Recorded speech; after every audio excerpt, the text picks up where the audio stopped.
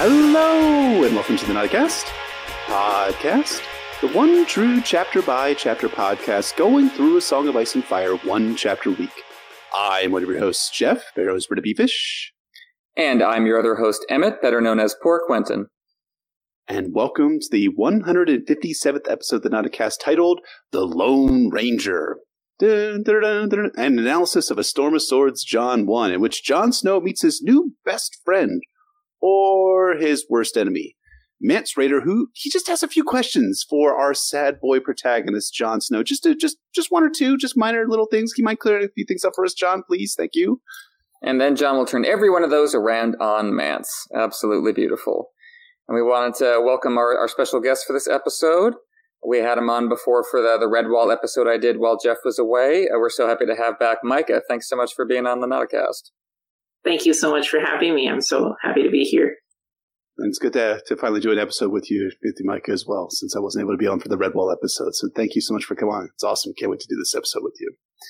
So, as always, this episode is brought to you by our not a small council, our Hand of the King Wolfman Zach, Grand Maester Tibbob, troubleshooter of systems and designer of circuit boards, Lord Command the King's Guard Mark M., Sir Keith J., Master Whisperers, Lord Philip the Merciful, Master of Laws, Archmaester June, Healer of the Lesser Poxes, Ragged Michael, Warren the North, Nelson the Hammer, Prince of Dragonscone, Scarlet the Other Red Woman, and Mistress Whisperers, Lord Micah, the Quilled Lion, War of the West, Herald the Golden Tooth, Master of Bayfort, and the Kraken's Bane, Lord James, the Gem that was promised, Lord Jacob II, the Hand of the King, Lady Zena of Lyrium, Sir Jack, Lord of Sir Arthur Dane, and Prince Rhaegar Targaryen, Sad Prophecy Boys Club, His Grace's High Inquisitor, Sir Frank B., Lawrence, Prince of Dorne, Kelly, War of the Eastern Mistress of Old Bay of Crabs, Stephen the Steadfast, Master of Hounds, the Blue Winter Rose, Knight of Highgarden, Lady Stephanie, Lord Carlos, Lord Andrew the Restless, the Priest of the Drowned God, Sir Sorcedelica, Sugartit Stent, the Trogdolite Warrior, Lord Penchant for Nostalgia, Queer Alex, Beyonce's favorite stand, Herald of Sharon, Bastard of Chromatica, Exalter of Black Lives, and Defender of Trans Lives, Rainbow Commander of Thades and Gentle Dems, and the Nauticast Non-Binary Not an Army, Aldebar, the Way for T-Wow, A.A. Ron Damper, Prophet the Forsaken and High Priest of Euron Crow's Eye, Lieutenant Glenn, Lord of H-Town, Vidaris of House Golgarian, the First of her Name, Princess of Dragonstone, Mistress of Art, the Work, Queen of the Pencils, the Eraser in the First Draft, Queen of Monochrome, Devotee, the Great Game of Thrones, Portia's of the Realm, the Realist of the Seven Kings, Bunner Paints, Maker of Drawings, and the Michelangelo of the Teenage Mutant Ninja Turtles. Lord Adam T., Lady Alexander of Tarth, Sir Christoph Logus, Bloody Scorpion of the Redfield, Defender of the Letter of Kin, and the Wolverine of House Corgoyle. Lady Elizabeth, Mistress of Horse, Face, Lesbians, Sir Josh Snow, Bastard Bounty Hunter of the North, Surveyor, Chief of Parties in the Frozen Wastes, Lord Peter, the Dead Shepherd Reborn, Preacher of the Poor Fellows, Marshal absent, Shipwrecked in the Jade Sea, Grave Rob Stark, the Cadaver King and Horror of Harrenhal, Olaf, proponent of establishing a feudal, pseudo-democratic system of great councils where every count votes, Sir Tim, the Knight who is guided by voices, Lord Nick, Thucydides, Lord of Plagues, Sir Jack, Lord of Sir Arthur Dane and Prince Rhaegar Targaryen, Sad Prophecy Boys Club, Part 2, Lady Anna, the Lovely Castellan, Pat Ironwood, the Blood Royal and Guardian of the Bone Way, Luke, Lord of Lone Leaf and the Pillar of Autumn, Joe Snow, King of the Metro North and Protector of the Tri-State, Squire Matt S., Future Matt S., the one who bring balance to the kingdoms, Lord Kyle, Lord Samuel Seaworth, Sir Max, Lord Commander of the Constitutional Guard, Lady Ivory Dane, aspiring noble author in the Seven Kingdoms, Lady of Starfall, Warness of the South, and the patron of free-wheeling bisexuals, Lady Jamisa, she who suggests that coconuts migrate, Lord Christoph of Arundel, official ice master and deliverer, the valiant, pungent reindeer king, keeper of feisty pants, and prince consort to his ginger sweet love queen, Anna. Lord Sir Septon Ruthers, Sir Grizzly Adams, the King's Justice, Word of the Kingswood, and the Sheriff of the Seven Kingdoms, Sir Kell, contractor in charge of continually extending the small council table, Lord Travis Mentat, Master of Ships and the Third Stage Guild Navigator, Lord Anonymous II, Lord Tyler, the Prince that promises to wait patiently for the winds of winter, Lord D.B., Sister Winter, a former High Lady who has, of course, become a new small council member with a new title, Sister Winter, hopeful, romantic, and unrepentant shipper, Lord Monsef, and our newest member of the small council, the most metal name ever, the severed head of a Targaryen prince rotting on the council walls. Thank you to all of our small council patrons, and welcome to the severed head of a Targaryen prince rotting on the council walls. Thank you to all our counselors, as always, and a special welcome to the severed head of a Targaryen prince rotting on the council walls. I look forward to inhaling that rotting smell forever. Thank you so much for joining us. Absolutely. And our spoiler warning is we say that every episode will potentially be talking about all published books. That is the 5 novels, 3 Duncan Devils, histories, interviews, the Windsweeper sample chapters, as well as Game of Thrones TV show. Anything and everything. Our question this week comes from Sir Lady Jordan, Defender of the God's Eye, a High Lord / High Lady, who asks, I was listening to a Tyrion podcast recently, and you noticed how Tywin set up Tyrion with Sansa to have a claim to Winterfell, while ostensibly telling Roose that he'd get Winterfell. So my question is, if Tywin had lived, what was his plan for Winterfell? Who did he really want to have in the end, and do you think he had a plan or two to make that happen? So what do you think about that, Jeff? Later in Storm, we're going to get kind of conflicting possibilities for the North in the wake of the Red Wedding. So, all else being equal, what do you think Tywin's ideal plan for the North was? So we're going to find out in later Storm chapters a couple things which are seemingly contradictory, but I think I have something of an idea of what Tywin was planning. So we know that Tywin's part of the bargain that Roose Bolton makes with Tywin Lannister in participating in the Red Wedding was the fact that Tywin tells Roose that he'll become Warden of the North and he'll legitimize his bastard son Ramsay, and Ramsay will become the Lord of Winterfell and will marry Arya Stark. The thing is that I think Tywin was always planning betrayal of the Boltons, of another disposable asset, because Tywin loves to fuck over his disposable assets any way that he could possibly do that. And the way he planned to do that in this case was that he knew, I think Tywin knew that Arya Stark that he was sending north was Jeyne Poole, knowing that was not the real Arya. In doing so, what Tywin next had is that he had the actual Sansa Stark. He didn't have a fake Sansa Stark in hand. And he was able to, and he had her married to Tyrion, as we're going to find out later in A Storm of Swords. So the idea then was that at some point, I think that Tywin would have revealed, or had someone reveal, that that's not actually Arya Stark, that is actually Jeyne Poole. And what's going to end up happening is that he was planning for then Tyrion to stake his claim to Winterfell using the legitimate and real Sansa Stark. So that's what I think was going to happen. The interesting thing that I think is that Roose Bolton seems to know this, because he mentions to Jaime at Harrenhal that he knows that Sansa Stark is married to Tyrion. And it's clear from A Dance with Dragons, at least, that Roose Bolton is very aware that is not the real Arya Stark. He knows that is an imposter. So he's working with, so I'm curious what Roose Bolton's idea about all of this was. And what I wonder is that Barbara Dustin has this line in A Dance with Dragons where she theorizes that Roose Bolton also wants to become King of the North, similar to Robb Stark. And I wonder whether Roose Bolton was plotting betrayal at the same time that Tywin Lannister was plotting betrayal of the Starks. So, Roose does this really interesting thing in Dance specifically, where he ends up you could see him working the mechanisms to blame shift all of the Red Wedding onto the Freys, because Roose Bolton has his own disposable assets. And one of my ideas is that Roose would have likely been like, actually, it's not my fault that everything went real bad at the Red Wedding. I didn't even participate in that. But however, I have Hostine Frey right here and Aenys Frey right over here. These guys are the guys I could fuck over in order to kind of seize power in the North. So I wrote a theory a long time ago. I think the essay was called The Broken Country or something like that, in which I talked a bit about this specific theory, the specific idea about what Tywin was planning and what Roose Bolton was counter-planning. Potentially in the book that was, and none of these conspiracies reached or have not reached fruition so far, and I don't think they ever will, because I think Roose Bolton is not long for this world. But if you want to read that, I can try and link that in the show notes. But I'm curious what you all think about what Tywin was planning had he lived, and what maybe Roose Bolton was planning as well. What do you think, Micah? I think largely along the same sides as you. Tywin probably knew that either fake Arya would be found out, or that the Northern Lords would not tolerate Roose at all, and that the North was likely going to go into a conundrum again.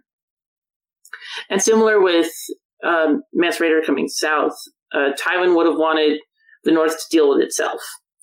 And then he could come in the aftermath and be like, look, here she is, Sansa Stark. I think that's probably right. I think it's interesting that Roose's logic seems to be, well, I'm up here and the Lannisters aren't, and that's ultimately going to tell more than anything else that they'd have to launch a full-scale invasion to root me out of here. And as much as the North, doesn't like the Boltons and hates Ramsay, we do get a sense in Dance that there are people who would make a deal with Roose specifically, and nothing would bind them to him faster than a Lannister army showing up on their doorstep.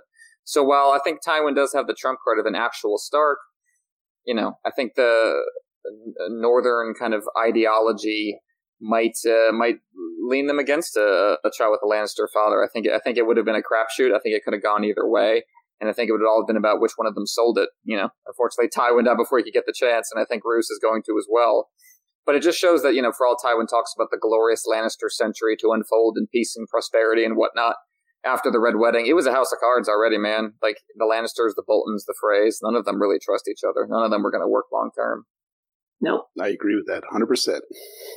So thank you to Sir, Lady, Jordan for the question. If you'd like to ask us questions we must answer here in the Nauticast podcast, you're welcome to become a Sworn Sword or higher level patron over at patreon.com/Nauticast, ASOIAF, where you can get show notes, free merch, bonus episodes like our recently released analysis of the movie Waltz with Bashir, access to the Nauta Slack, and more.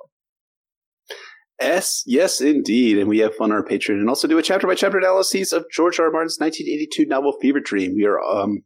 We just released chapter 21 for that. So if you enjoy George R. R. Martin's writing, which I would assume that you do, and you have not read one of George's other books, because he has written other books besides Song of Ice and Fire. Fever Dream is a great place to start, and we are doing a chapter-by-chapter analysis of that. And, of course, we are working on getting our way up to getting to those Theon, the Winds of Winter bonus episodes. So, again, check us out at patreon.com/Nauticast, ASOIAF. But enough about Patreon.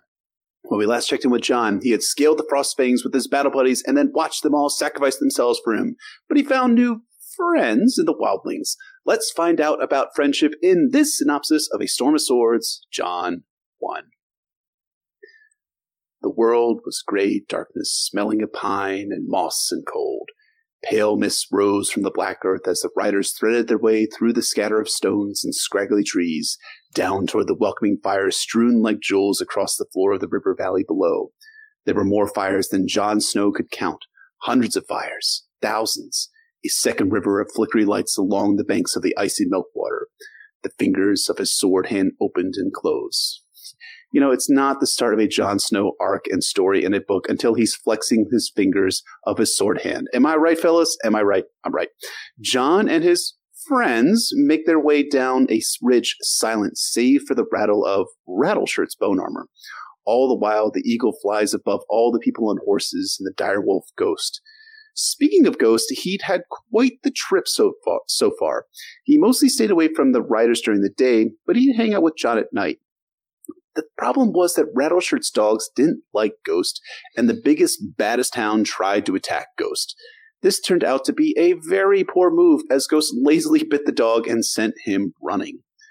Jon Snow's Garen whickered softly, but a touch and a soft word soon quieted the animal. Would that his own fears could be calmed so easily. He was all in black, the black of the Night's Watch, but the enemy rode before and behind. Wildlings, and I am with them. Ygritte wore the cloak of Qhorin Halfhand. Lenel had his hauberk, the big spearwife Ragwile his gloves, one of the bowmen his boots. Qhorin's helm had been won by the short, homely man called Longspear Rick, but it fit poorly on his narrow head, so he'd given that to Ygritte as well. And Rattleshirt had Qhorin's bones in his bag, along with the bloody head of Eben, who'd set out with Jon to scout the Skirling Pass. Dead, all dead but me, and I am dead to the world. Ygritte was behind Jon, Longspear, Rick, and front. They were his guards of a sort, according to Rattleshirt, but Ygritte is openly disdainful of Rattleshirt's commands. These are free folk indeed, Jon saw. Rattleshirt might lead them, but none of them were shy in talking back to him. For his part, the friendly man known as the Rattleshirt tells Jon that he knows he's false and that Mance will know as well, and then he'll kill Jon when Mance says so. So friendly. The first night, after killing Qhorin, they make camp. Jon felt cold despite sitting by a fire, but Ygritte comes to sit by him, telling him that Mance will take him for one of the free folk now. Jon has a question about this free folken thing. And when I'm free, he said slowly, will I be free to go? Sure you will. She had a warm smile despite her crooked teeth. And we'll be free to kill ya. It's dangerous being free. Most come to like the taste of it. She put her gloved hand on his leg just above his knee. You'll see. I will, thought Jon. I will see and hear and learn, and when I have, I will carry the word back to the wall. The Wildlings had taken him for an oathbreaker, but in his heart, Jon was still a man of the Night's Watch, doing the last duty that Qhorin Halfhand had laid on him, before I killed him. Okay, so besides the human heart in conflict with itself, the pressing issue that George R. R. Martin seems to want to explore the most in A Song of Ice and Fire is, hey, why can't redheads in this series leave sad boy protagonists alone? Please, leave them alone, redheads. Back to the present, Jon and company get to the bottom of the slope, across a stream, and then Mance Rayder's outriders approach. Armed with mismatched armor and arms, they approach, and Jon sees their leader, a blonde dude with watery eyes and a curved scythe. He knows him at once. It's the Weeper, and maybe fuck the Weeper? Rattleshirt introduces Jon as a crow come over, saying that Jon joined because he always knew he'd be dead otherwise. Rick says that Jon killed Corran, him and Ghost anyways. Ah, but Jon killed Orell, Rattleshirt puts in. And then Ragwild, the Spearwife, tells Jon that Jon is a warg. The Weeper sizes Jon up, thinks he looks wolfish, and says they need to take him to Mance Rayder. The party crosses the Milkwater single file. Ghost gets close to Jon as they cross. When they're on the land again, the dogs pick up Ghost's scent and start barking and growling. Rick says the dogs don't like Ghost's scent, and Jon is all like, yeah, they wouldn't. He's a fucking wolf, dude. They're dogs. Did you take basic biology? Speaking of Ghost not being of a kind with the dogs, that's how Jon feels about the wildlings. No more than I am yours. But he had his duty to be mindful of, the task Corran Halfhand had laid upon him as they shared that final fire to play, the part of that final fire, to play the part of a Turncloak and find whatever it was that the wildlings had been seeking in the bleak, cold wilderness of the Frostfangs. Some power, Corran had named it to the old bear, but he had died before learning what it was or whether Mance Rayder had found it with his digging. Jon observes all of the cook fires on the river, the wagons, the carts, and the sleds. There were tents, felted wool, people living under lean-tos. Men practiced for war, women fletch arrows. Arrows for my brothers, Jon thought. Arrows for my father's folk, for the people of Winterfell and Deepwood Mont and the Last Hearth. Arrows for the north. But not all was warlike. He saw women dancing as well, and heard a baby crying, and a little boy ran up in front of his garron, all bundled up in fur and breathless from play. Sheep and goats wandered freely, while oxen plodded along the riverbank in search of grass. The smell of roast mutton drifted from one cook fire, and at another Jon saw a boar turning on a wooden spit. At an open spot, Rattleshirt decides to make camp. Ygritte and Longspear Rick are to take Jon to Mance. They're going to kill him afterwards, though. Jon walks through the massive encampment, noting that it's not really one unified camp, but more like several hundred smaller camps, and that disorganization made the wildlings vulnerable to attack. They had numbers, but the Night's Watch had discipline, and in battle, discipline beat numbers 9 times out of every 10, his father once told him. There was no doubting which tent was the king's. It was thrice the size of the next largest he'd seen, and he could hear music drifting from within.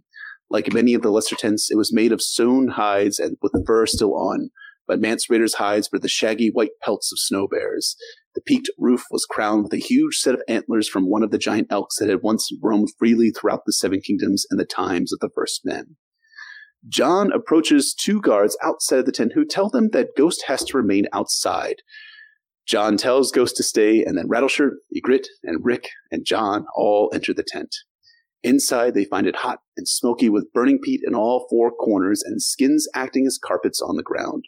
Jon feels alone in his Night's Watch cloak, about to confront the king beyond the wall. His eyes adjust to the inside of the tent, and he sees a pretty blonde woman. Back off, Jon, by the fire, and a young man sharing a horn of mead. A pregnant woman cooking some chicken, a gray-haired, unimportant dude playing a song. Don't worry about him. And what song is this guy singing? Why, I thought you'd never ask. Let me get my voice ready to go here. And, thanks for the intro, Jeff. That was real sweet of you. But since I'm Mance Rayder and Mance Rayder is me, I'll take over from here. The Dornishman's wife was as fair as the sun, and her kisses were warmer than spring.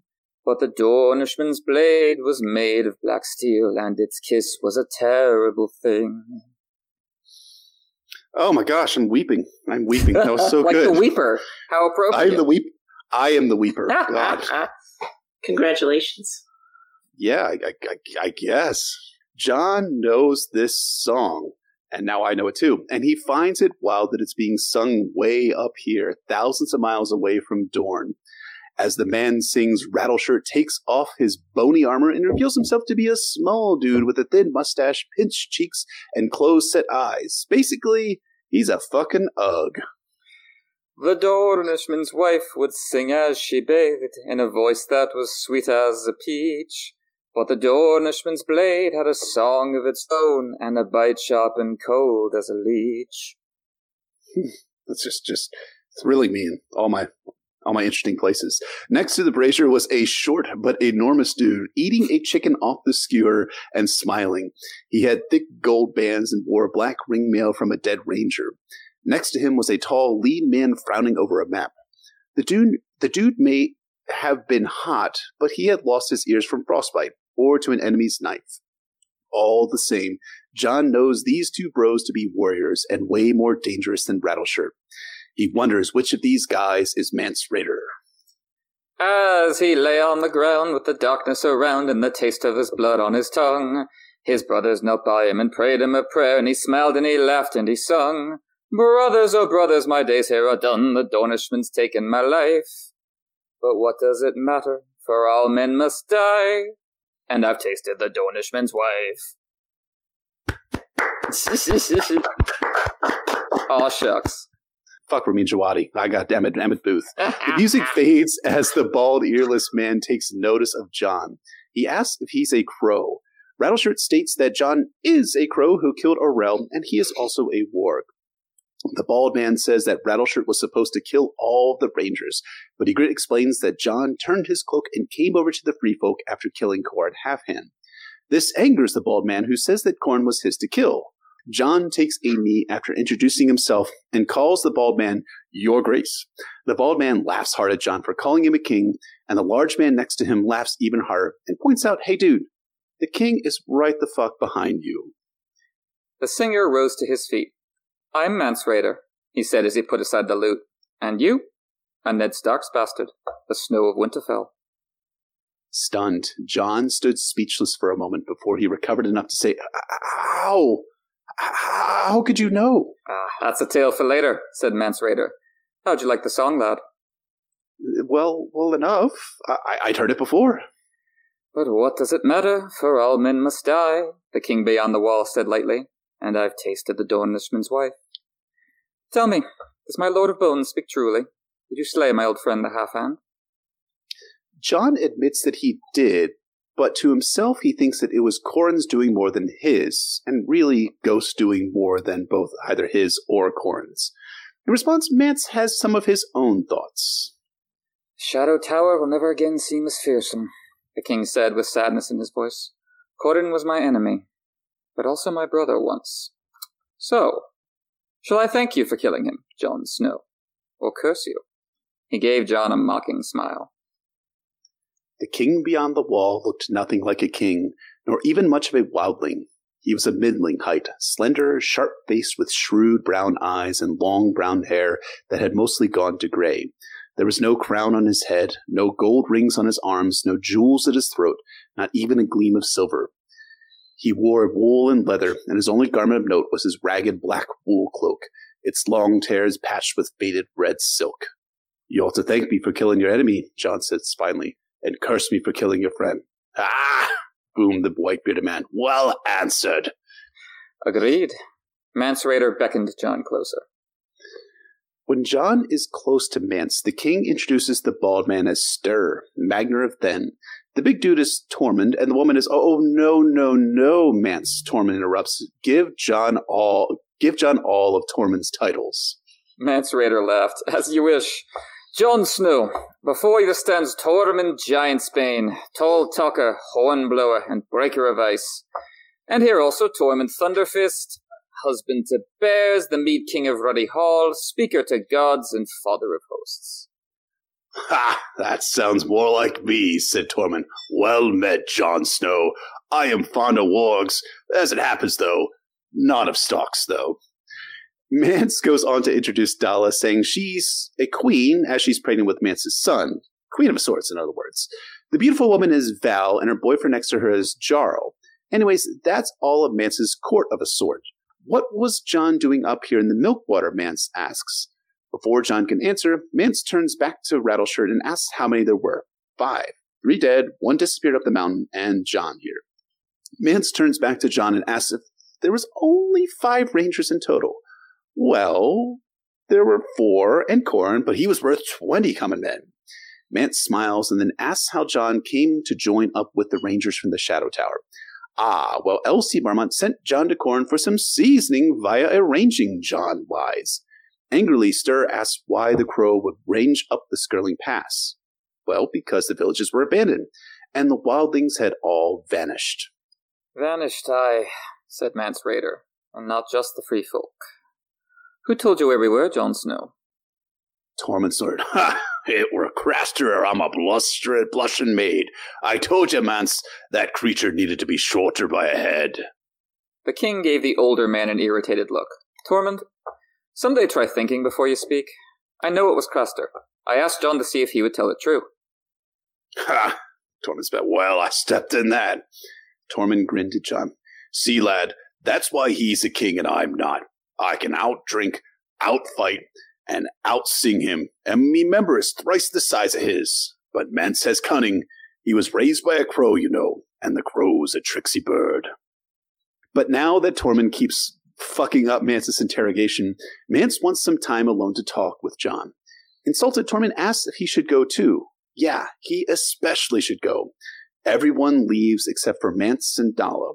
Mance directs Jon to sit and asks if Jon is hungry. He is, Your Grace. Your Grace. The king smiled. It's not a style one often hears from the lips of free folk. I'm Mance to most. The Mance to some. Will you take a horn of mead? Gladly, said Jon. Mance pours himself a drink, and Dalla cuts a hen apart for Jon to eat, which Jon does as he's a hungry, sad boy. As he eats, Mance tells Jon that he was a crow for a long time, so he knows how tricksy the crow is. So please, Jon, don't play tricksy with Mance. As you say, you're Mance? The king laughed. You're Mance? Why not? I promised you a tale before, of how I knew you. Have you puzzled it out yet? Was it Rattleshirt who told? No. They don't have trained ravens north of the wall. Mance had seen Jon twice, though. Jon starts to wonder, and then it dawns on him that Mance came to Winterfell when he was a brother of the Night's Watch. Mance gives Jon a gold star, telling him how he came as one of old Lord Commander Corgyl's escorts back in the day. It had snowed the night before, and Jon and Robb were boys and had built a giant snow mountain on one of the castle gates to push on an unsuspecting person. Suddenly, Jon remembers Mance as a young brother. Mance had sworn not to tell, a vow Mance had kept. One of the ones he kept anyways. So what was the other time that Mance saw Jon?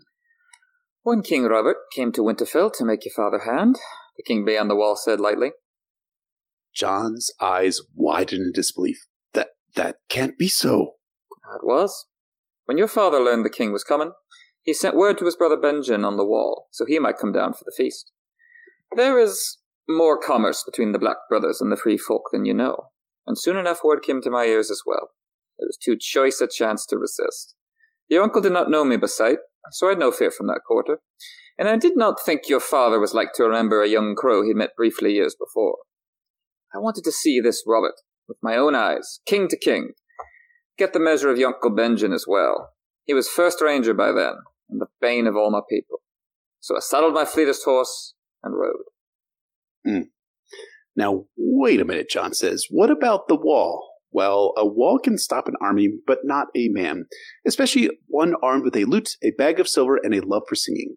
And Mance made good time by himself, unlike Robert and Cersei. Besides, Mance had hung out with the singers and harpers at the back of the Winterfell Hall. And finally, Mance was under guest right, having eaten the meat and drank the mead of Lord Eddard, so he was safe. Jon realizes that this story sounds awfully familiar, and he says as much. Bael the Bard, said Jon, remembering the tale that Ygritte had told him in the Frostfangs the night he'd almost killed her. Would that I were. I will not deny that Bael's exploit inspired mine own. But I did not steal either of your sisters, that I recall. Bael wrote his own songs, and lived them. I only sing the songs that better men have made. More mead. Jon, probably realizing that Mance was trying to get him drunk enough to say some dumb shit, declines. He starts to say if Mance had been discovered, he would have been killed. But Mance disagrees. Your father would have had my head off, the king gave a shrug. Though, once I had eaten at his board, I was protected by guest right. The laws of hospitality are as old as the first men, and sacred as a heart tree. He gestured at the board between them, the broken bread and chicken bones. Here you are the guest, and safe from harm at my hands. This night, at least. So tell me truly, Jon Snow, are you a craven who turned your cloak from fear? Or is there another reason that brings you to my tent? Guest right or no, Jon Snow knew he walked on rotten ice here. One false step and he might have plunged through into water cold enough to stop his heart. Weigh every word before you speak it, he told himself. He took a long draught of mead to buy time for his answer. When he set the horn aside, he said, Tell me why you turned your cloak, and I'll tell you why I turned mine. Moving beyond the whole thing about guest right being sacred very, very fast, Jon guesses right that Mance likes the sound of his own voice. Mance says Jon has probably heard the stories of his desertion. Sure, Mance deserted for a crown, or a woman, or because he had the wildling blood. Well, wildling blood, fuck that noise. That's the same blood as the blood of the first men. And he has no crown, and that woman is someone he met on the way back from Winterfell. Guess again, Jon. Jon wonders if maybe it's wildling music that got to Mance. But while that's closer, that ain't it. Mance turned his cloak for a cloak. You'll be surprised to discover that Jon Snow is confused here. Whenever is Jon Snow confused in this story? Never, as far as I know. He asks what that means, and Mance, as you'll be surprised to discover, decides to tell Jon in full what that means. The black wool cloak of a sworn brother of the Night's Watch, said the king beyond the wall. One day on arranging, we brought down a fine big elk. We were skinning it when the smell of blood drew a shadow cat out of its lair. I drove it off, but not before it shredded my cloak to ribbons. You see, here, and here. He chuckled. Shredded my arm and back as well. I bled worse than the elk. My brothers feared I might die before they got me back to Maester Mullen at the Shadow Tower, so they carried me to a wildling village, where we knew an old wise woman did some healing. She was dead, as it happened, but her daughter saw to me. Cleaned my wounds, sewed me up, fed me porridge and potions till I was strong enough to ride again.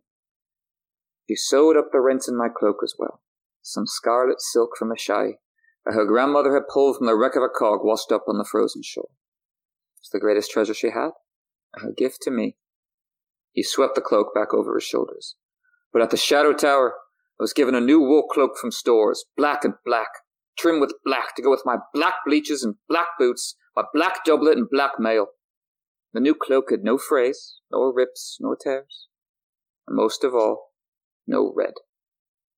The men of the Night's Watch dressed in black, Sir Dennis Mallister reminded me sternly, as if I'd forgotten. My old cloak was fit for burning now, he said. I left the next morning. For a place where a kiss was not a crime, and a man could wear any cloak he chose. He closed the clasp and sat back down again. And you, Jon Snow? Now unable to ask more questions to avoid more questions, Jon decides that there's only one thing that might convince Mance that he was truly turned. He says that Mance was there at King Robert's feast, right? He was. Jon asks if Mance saw where all the important people were seated. Mance remembers. And did you see where I was seated, Mance? Jon leaned forward. Did you see where they put the bastard? Mance Rayder looked at Jon's face for a long moment. I think we'd best find you a new cloak, the king said, holding out his hand.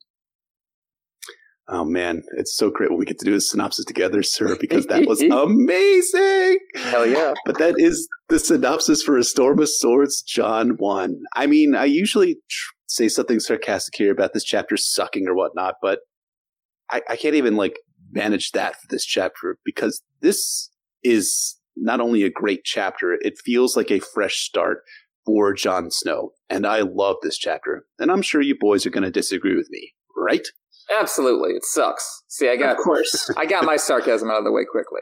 I'll never forget the first time I read the end of Jon's story in Clash of Kings in the previous book.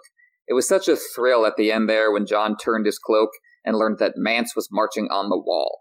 It was a perfect reversal of the end of his story in Book 1, when it was the Watch who was marching north of the wall. In both cases, you can just hear the drum beats in your head as you read, pulsing in time with your heartbeat.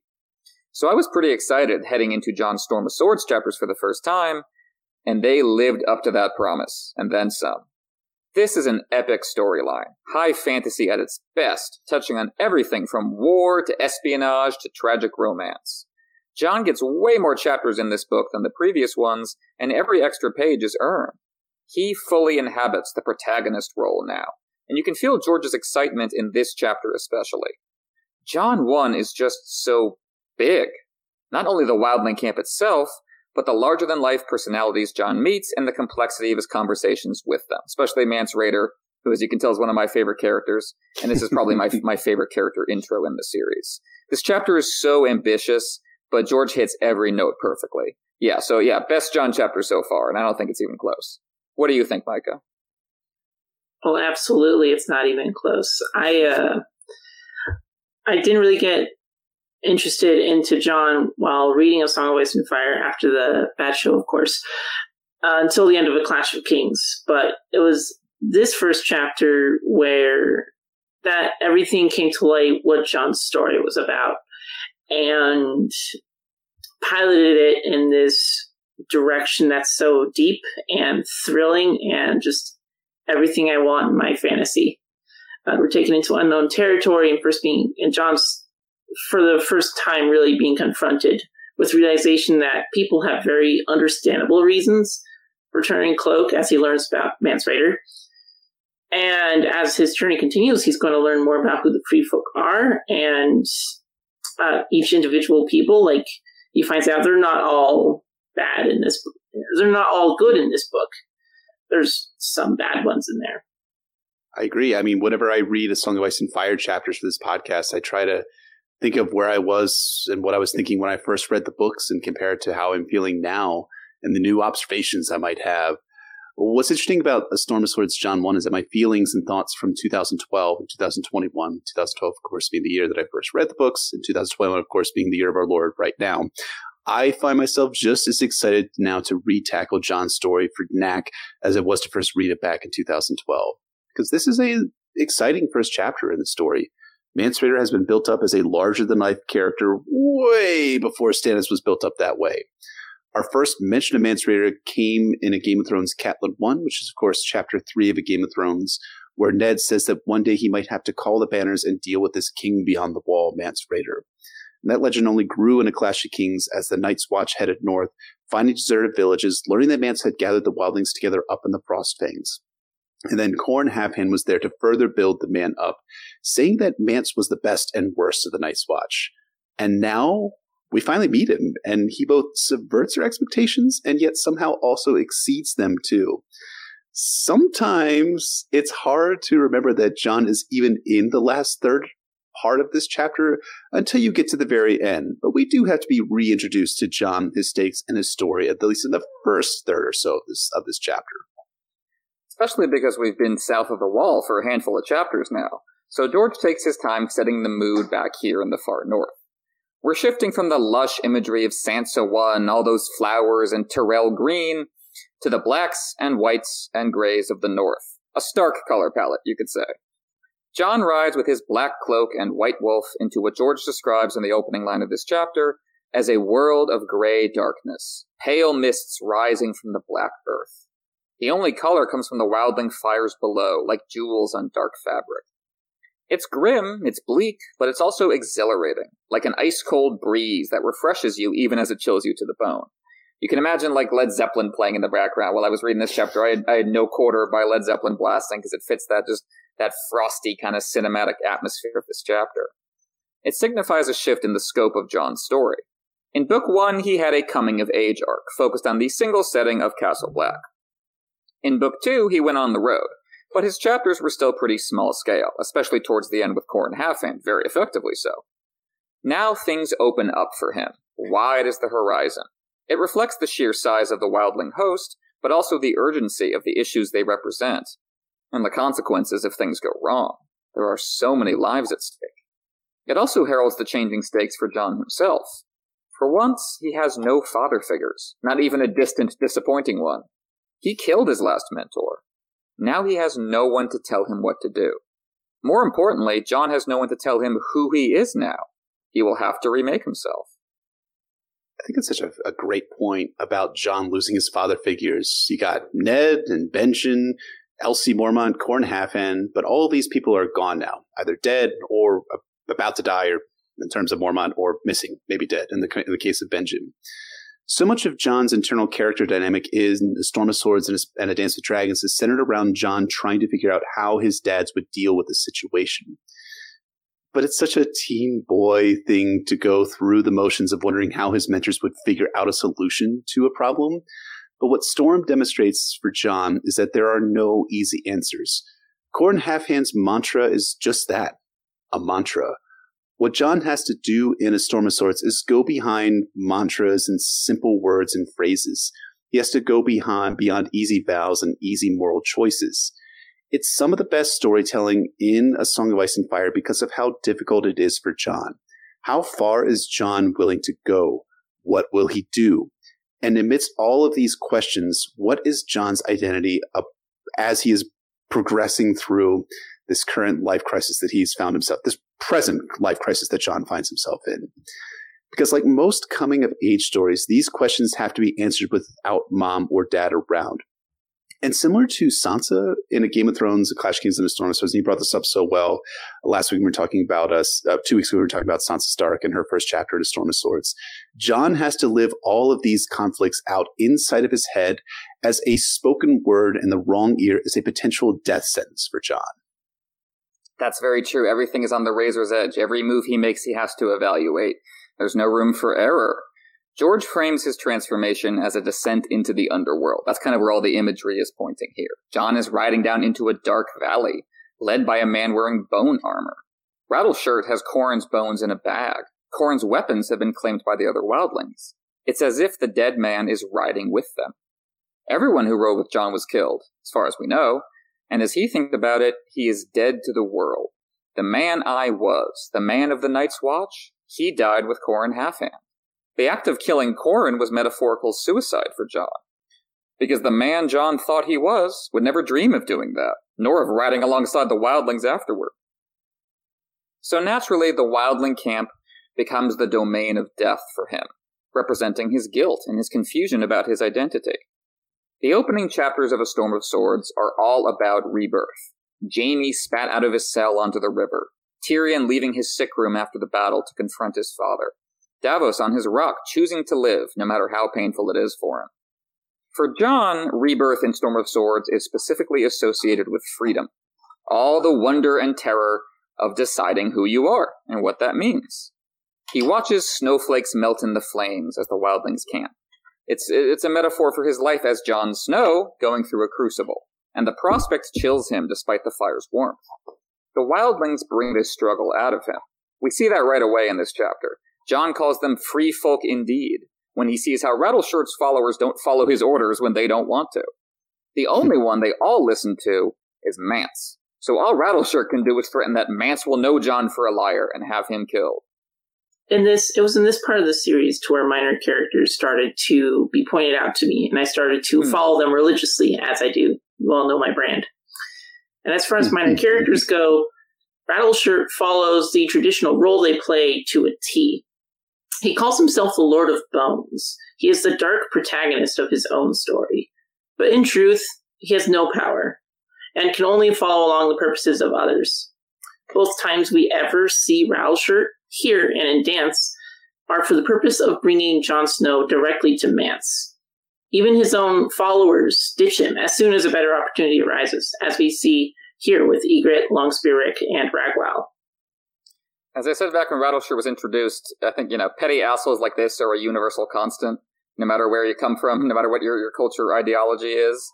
And so, all Rattleshirt can do is threats. Mance is going to get you. Mance will kill you. Yeah. We don't even know his name. Exactly. He's just Rattleshirt. He's just Rattleshirt. And Ygritte argues against him. Ygritte says otherwise to Jon. No, Mance will accept you, because, Jon, you're not the first crow to cross over. You all want to fly free, she says, keeping with the bird imagery. But freedom cuts both ways up here. Jon asks whether he'll be free to go, as well as stay. How far does freedom extend? Does he have to serve Mance? No, says Ygritte, but they'll be free to kill him if he doesn't. It's a quick exchange that summarizes a great deal about how the forever war between Watch and Wildlings has eroded the possibilities of freedom. The centuries of grievances have built up into mistrust, a border as strong as the wall itself. So in order to get south, the wildlings have bound themselves to Mance Rayder, as with previous kings beyond the wall. They have to subordinate freedom to that cause, and they have to limit Jon's freedom because if he turns out to be a spy, he's a danger to that cause. We'll see this dynamic play out through the next few Jon chapters, specifically as a tragic romance between him and Ygritte. That's not the focus of this chapter, though George hints at it when Ygritte fondles Jon's knee a little bit when she's talking about the taste of freedom. Very subtle. The personal has always been political for Jon Snow, whose existence is an affront to the power structures around him, even more than he knows. Ygritte made that link for him with the Bael the Bard story, which is both a romance and an espionage story, just like Jon's story in this book.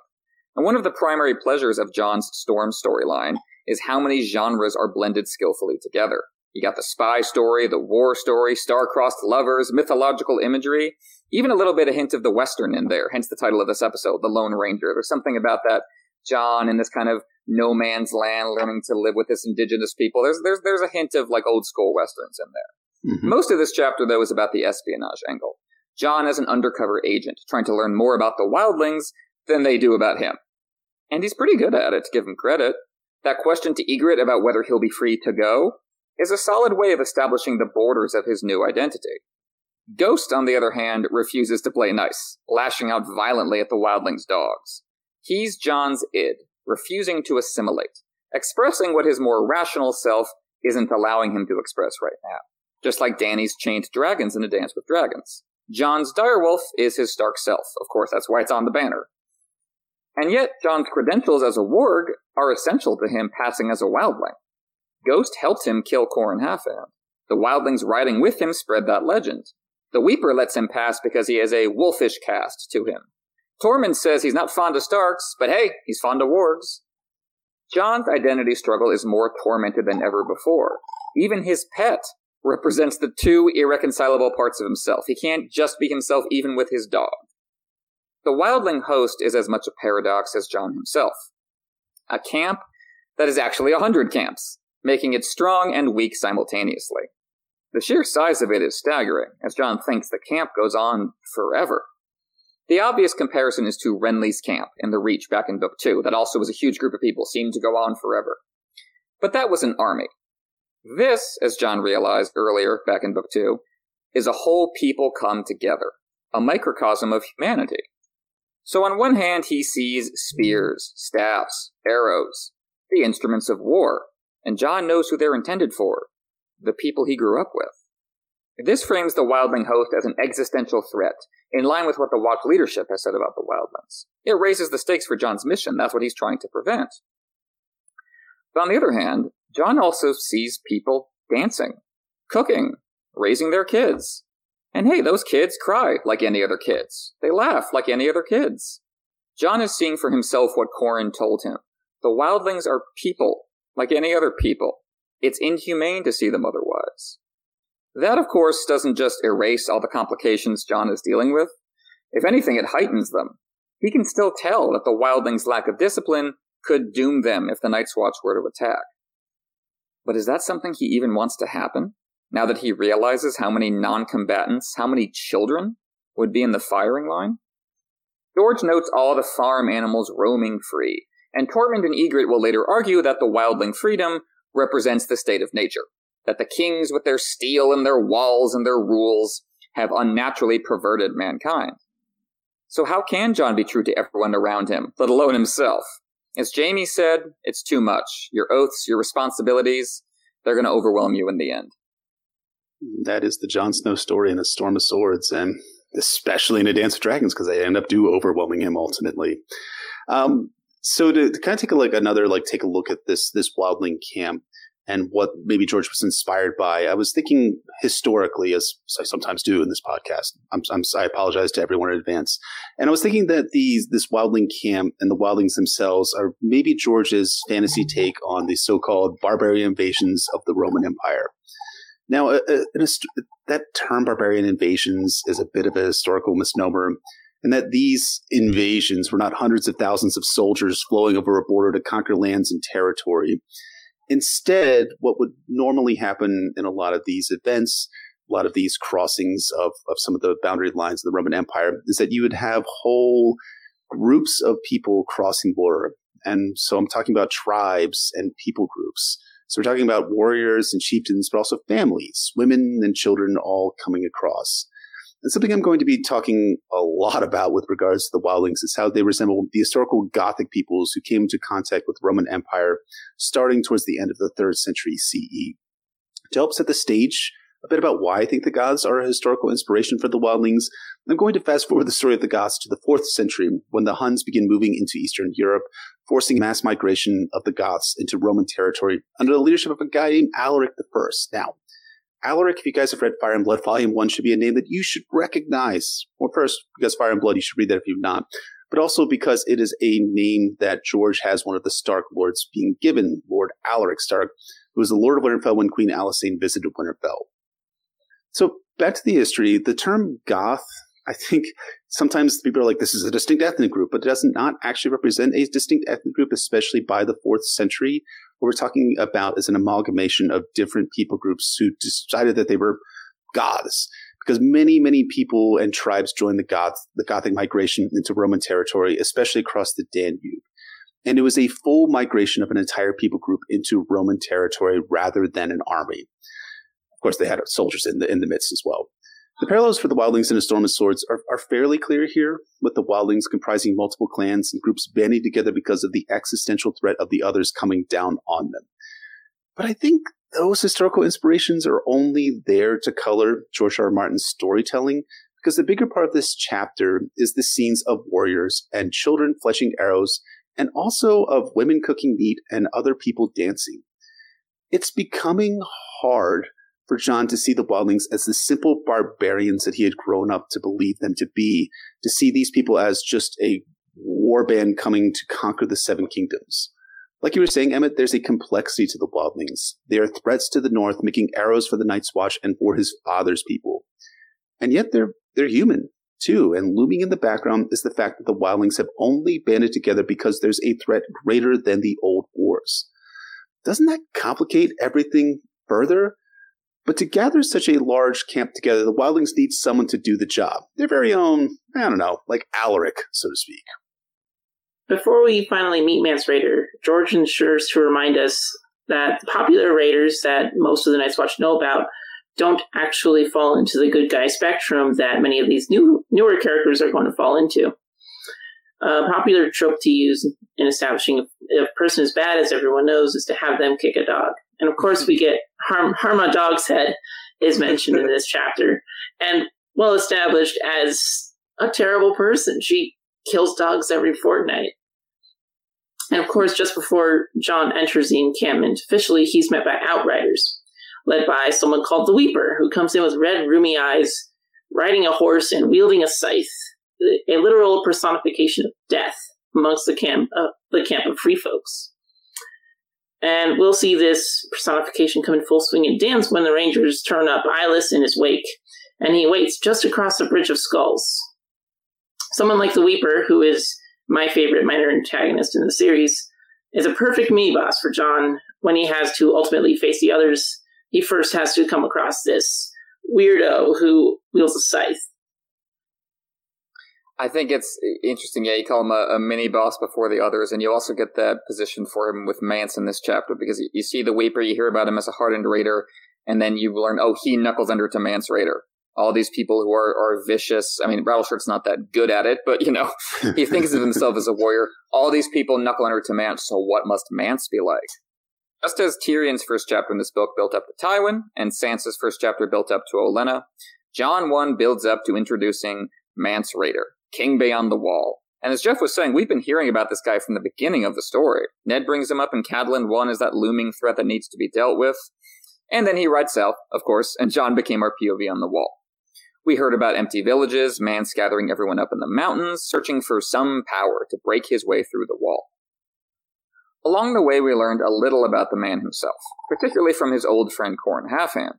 But I think the most revealing statement about Mance so far came in a Bran chapter, actually, back in Book 1, from Osha. She said, Mance thinks he'll fight, the brave, sweet, stubborn man, like the White Walkers were no more than rangers. But what does he know? He can call himself King Beyond the Wall all he likes, but he's still just another old black crow who flew down from the Shadow Tower. He's never tasted winter. I was born up there, child, like my mother and her mother before her and her mother before her, born of the free folk. We remember. So Mance is a crow come over, who thinks he can save his people, both of them. He's a messiah figure born from two worlds. And that's quite a story, right? I mean, you can see why George had this guy in mind from the start, even showing up in the pitch letter. He's an icon, a legend. He's the whole reason this gigantic host even exists. Politically, I think he's the most worthy leader in the series, except maybe Beric Dondarrion, and they have a lot in common. Both gathered together coalitions of the small folk, people ignored and forgotten by those playing the Game of Thrones in order to fight back. And yet, Osha tells us that Mance is basically a fraud. His whole identity is manufactured, an image he spins as much as the Tyrells. So even the most genuine leader, here in the cradle of authenticity where people are free to forge their own identity, even he is putting on an act.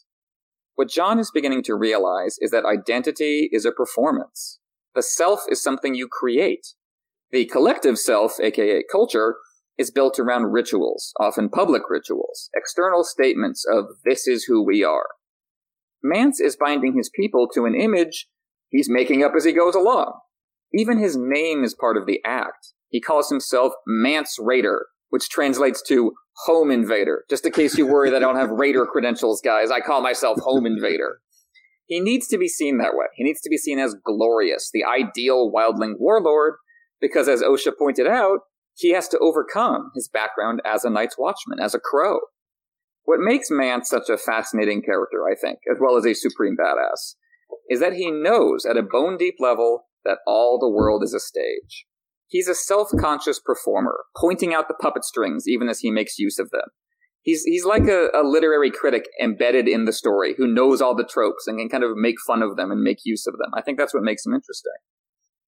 I can see why you like him so much. I can definitely see that given your media cultural criticism that you do so well online. And I think honestly, I think that's a brilliant point, something I hadn't seen previously, because the way you're putting it now makes me realize why Mance Rayder seems so over the top as a wildling. Mance Rayder, even the name itself. It's so much so that there are times in reading A Storm of Swords that you kind of forget that Mance was a Night's Watchman until he reminds us, the reader, multiple times. Yes, I know these guys from Eastwatch. Yes, I know these guys from the Shadow Tower. As I'm aware of who all these people are, but it's Mance reminding us when we're in the story itself, we get this sense and feeling that Mance Rayder is the ultimate wildling. Because Mance is overcompensating for the fact that he was once a crow, and now he has to play up his wildling nature. So we have him playing music, and as we'll talk about later, loving wildling music especially. The colors of his cloak, which again we'll talk about, is a defiance of the Night's Watch Black Cloak. He is personally brave, facing off against the other chieftains and winning them over to his side one by one in single combat. And he's inspired by the legendary wildling Bale the Bard, coming to Winterfell, showing his reckless fearlessness, which is how the wildlings typically fight, as we're going to find out at the Battle of the Wall. And just so the wildlings truly know he's one of them, he's got a queen of sorts that he has had very much sex with, and it felt so good. The thing is that we instinctively know posers, right? Does Mance come across as a poser to anyone? I mean, maybe, but not to me. What I wonder is whether a lot of that comes from the fact that Mance just doesn't take himself all that seriously, or maybe that's the wrong way to put it. I think he does take himself seriously, but he underplays his own heroic, legendary deeds and exploits. And we'll talk about this line later, but I love the line that Bale wrote his own songs and lived them. I only sing the songs that better men have made. Songs, man. Mance does songs. And wouldn't you know it, but it's through song and story that we meet the man in the flesh for the first time. Yep. Great points as always. And of course, with most of the chieftains, we see that Mance is not the only one who spins his reputation around himself. This very chapter begins with Rattleshirt, the man who calls himself Lord of Bones. He'll boil yours if he doesn't like you. Yet beneath him is just a small man with little to no respect. And then you have the Weeper, who makes himself look like death. What an edgelord. Harma Dogshead, who just goes out of her way to kill dogs. All of these people make themselves appear more than they are. Even Torment, he has 20 titles. And later on in Dance, we'll see behind his walls when he comes back after having to watch his own son die twice in the haunted forest.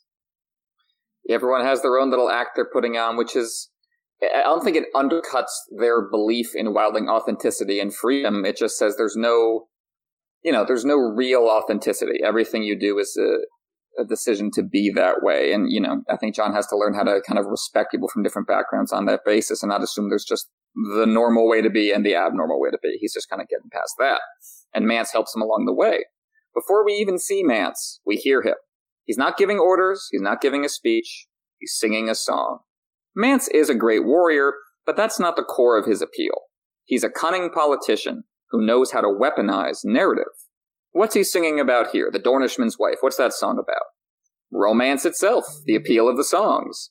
The hero of the song duels a jealous husband and dies on his blade. But he calls to his brothers, like his brothers of the Night's Watch, that it matters not, for we are all mortal. Everyone has to die, no matter what choices we make. So maybe what matters most is squeezing as much joy out of our lifespan as possible. Life and death coexist in the song. The wife's kisses contrasted with the terrible steel kiss of her husband's blade, which has its own song, that of war. George even throws a peach into the song, just in case you weren't already thinking about Renly's peach, and what he said to Stannis down at Storm's End. A man should never refuse to taste a peach. He may never get the chance again. Life is short, Stannis. Remember what the Starks say, winter is coming. And I think that's Mance's attitude as well. I've tasted the Dornishman's wife. I've had sex. I've known love. I've delighted in desire, in the texture of being a person who hasn't died yet. That's really what Mance believes in. That's what he's fighting for, as he'll make clear to Jon. And it's helped gather so many different people around him. And we get to meet those people here. Every time George introduces a new major or secondary character, he puts with them a group of a small circle of minor characters, which of course I love to analyze. It adds flavors of details of not just who those singular characters are, but they always add on to the main character. A prime example of this can be seen in a parallel chapter, the one before this. In Sansa 1, when she met Margarine Olenna, she also saw Alice Graceford, Alicent Bulwer, Butterbumps, and Meredith Crane. George introduces these new players around the same time, while also giving each of them a surrounding cast to play off of. And those secondary characters are critical to making the introduction of Mance work, as George pulls off this just brilliant misdirection. So when Jon walks into the tent, it takes his eyes a moment to focus, representing the blindfold of his old worldview coming off. If this introduction to the Wildling camp is, as I was saying, Jon's descent into the underworld, then he's reached an innermost darkness of sort, this cave where he's prepared to meet Hades, the god of the dead. Mance, it turns out, though, isn't like that. He's a trickster god, like Loki. Rattleshirt takes off his bone helm as Mance sings. Beneath, as Micah was saying, it's just an ordinary face, capturing this shift from fantastic imagery to mundane realities. It's time to unmask. George plays with our expectations to show us how Mance does the same thing. Jon comes in with certain ideas about how the Wildling King will look. At first, the author fulfills those expectations. Jon sees a tall man, described as straight as a spear, all long, wiry muscle, as he frowns over a map. Jon also sees a shorter, wider man with gold rings on his arms, devouring roast chicken as the grease runs into his big bushy beard. Jon assumes one of them is Mance Rayder. And we, as a first-time reader, we probably do as well. Who's going to look at the singer? That guy's usually a servant of kings. I'm sure he's just a secondary character. The first guy, the tall guy, Styr, he fits the image of a fearsome warrior. No indulgences, focused on the goal. I'm so focused I don't even have time to have ears anymore. I'm just focused on what I'm doing. The second guy, Tormund, he fits the image of a more light-hearted, Dungeons and Dragons type wildling. He's all indulgences. They could be Ares and Dionysus, fitting the Greek imagery of this chapter, with Dala playing Hestia and tending to the fire. But neither of these men are the true king. Mance blends these archetypes. He's both a fearsome warrior and the life of the party. Styr and Tormund represent the opposite poles of humanity. Like Jon, like Mance, we all struggle to find ourselves in between them. In the process, we have to let go of stereotypes, or at least recognize that no individual is going to perfectly fit those stereotypes. This matters a great deal because our perception of strangers informs our politics. Jon's assumption that Mance must look the part of a mighty warrior goes hand in hand with his assumption that Mance is called Your Grace, because that's how kings work, that's how power works. Well, what if the truth challenges our prejudices, and we have to rethink how we look at the world? It's the same trick George Lucas pulled with Yoda. When Luke Skywalker shows up on the planet of Dagobah looking for Yoda, the warrior who trained his mentor, he thinks he's going to find a big, strapping, tall man, and then he meets this tiny little diminutive green alien, and can't believe at first, oh, that's Yoda? And that just changes your mind. Oh, I've been misunderstanding what it means to be that guy. And Jon is going through the same thing here. Absolutely. And what's interesting about this whole dynamic is that it shows that despite losing his father figures, Jon still has to grow. He has to learn a lot before he's a fully realized character, or rather a fully realized mature character. Back in his very first chapter, Jon Snow met his first king at the Winterfell feast when Robert and his party showed up. There, Jon had expected Robert to look the part of the king. But what did Jon find back in the day? Remember back to Jon's first chapter. The king was a great disappointment to Jon. His father had talked of him often, the peerless Robert Baratheon, demon of the Triad, the fiercest warrior of the realm, a giant among princes. Jon saw only a fat man, a red-faced under his beard, sweating through his silks. He walked like a man half in his cups. So Robert in appearance was a disappointment to Jon. But how was a king supposed to look like? Well, like my doppelganger, Jaime Lannister, of course. Sir Jaime Lannister was twin to Queen Cersei, tall and golden with flashing green eyes and a smile that cut like a knife. He wore crimson silk high black boots, a black satin cloak. On the breast of his tunic, the lion of his house was embroidered in gold thread, roaring its defiance. They called him the Lion of Lannister to his face and whispered Kingslayer behind his back. Jon found it hard to look away from him. This is what a king should look like, he thought to himself as the man passed. So for Jon, the king should be handsome, should look the part, even if Jaime's actual actions as a Kingslayer and future attempted child murder don't reflect the noble king ideal. Fast forward to A Storm of Swords, and Jon is still making the same mistake of having a surface-level appraisal of what a king should look like. What Jon is going to learn from Mance is how a king should act like, and that is crucial to his overall arc, bending towards becoming king of the North, and of course, probably taking off his crown to save the children. So we'll find out hopefully in The Winds of Winter next week. But here's a subtle brilliance of pairing this chapter right behind Sansa's first chapter in A Storm of Swords. In Sansa 1, Sansa has learned mistrust in King's Landing, that smiles conceal daggers, that beautiful people can be fucking evil. How much farther along is Sansa in her character growth than Jon here? Well, in my opinion, controversially speaking, quite a lot. Now, certainly Jon's experiences have not quite matched Sansa. She's had a whole lot of brutal, evil training, if you want to call it that has spurred on these revelations. But Jon's mind is still in the realm of fantasy, of fairy tales, of the songs and stories about handsome, chivalrous kings and knights and ladies and maidens and all that. Like Sansa, though, Jon is going to have to put aside these childish things. Or, in Jon's storyline, kill the boy and let the man be born. In order to do that, he has to make mistakes and realize his assumptions. George is calling attention to the unconscious assumptions we make as audience members. So we have to wise up along with Jon Snow when we get this sudden reversal of who's in charge in the room. The truth is literally behind Jon, over his shoulder, like we're going to look and see someone. The most unassuming man in the room. The one Jon immediately treated as invisible. He finishes singing, stands, and upends everything with a dual statement of identity. I'm Mance Rayder, and you're Ned Stark's bastard. No sooner have we recovered from the realization that this guy is Mance than we're blindsided with him knowing who Jon is. Jon came here to play a role. He never expected that instead he'd be confronted with himself. Mance has immediately disarmed him. Names have power, declarations of self. It goes hand in hand with Mance's identity as Bard King, first and foremost a storyteller. He's almost like an avatar for the author. I'm here to tell you as a character who you are. I'm going to give you your lines, give you your motivation. That's kind of how Mance talks. Jon killed Qhorin Halfhand to get here, yet was following his orders in doing so, committing himself to duty while appearing to abandon it entirely. As Mance says, Qhorin was both friend and enemy to him. So should he welcome Jon or curse him? There are no easy answers to that kind of question, and we're always at the mercy of perspective. Mance knows all about the dualities Jon struggles with, so Jon answers honestly. Both. You should welcome me and curse me. There is no resolving the human heart in conflict with itself. The other is a stranger, yet a reflection of our own self. And that's Jon too. Snow and Stark. Northman and Watchman and now Wildling. He's playing a role. Hell, he's playing multiple roles at once.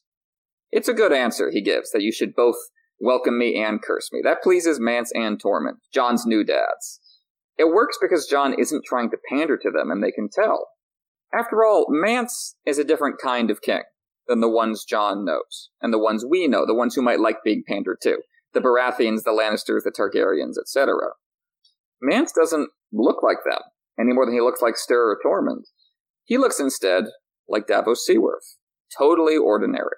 A forgettable face, an average build, not a piece of jewelry to be seen.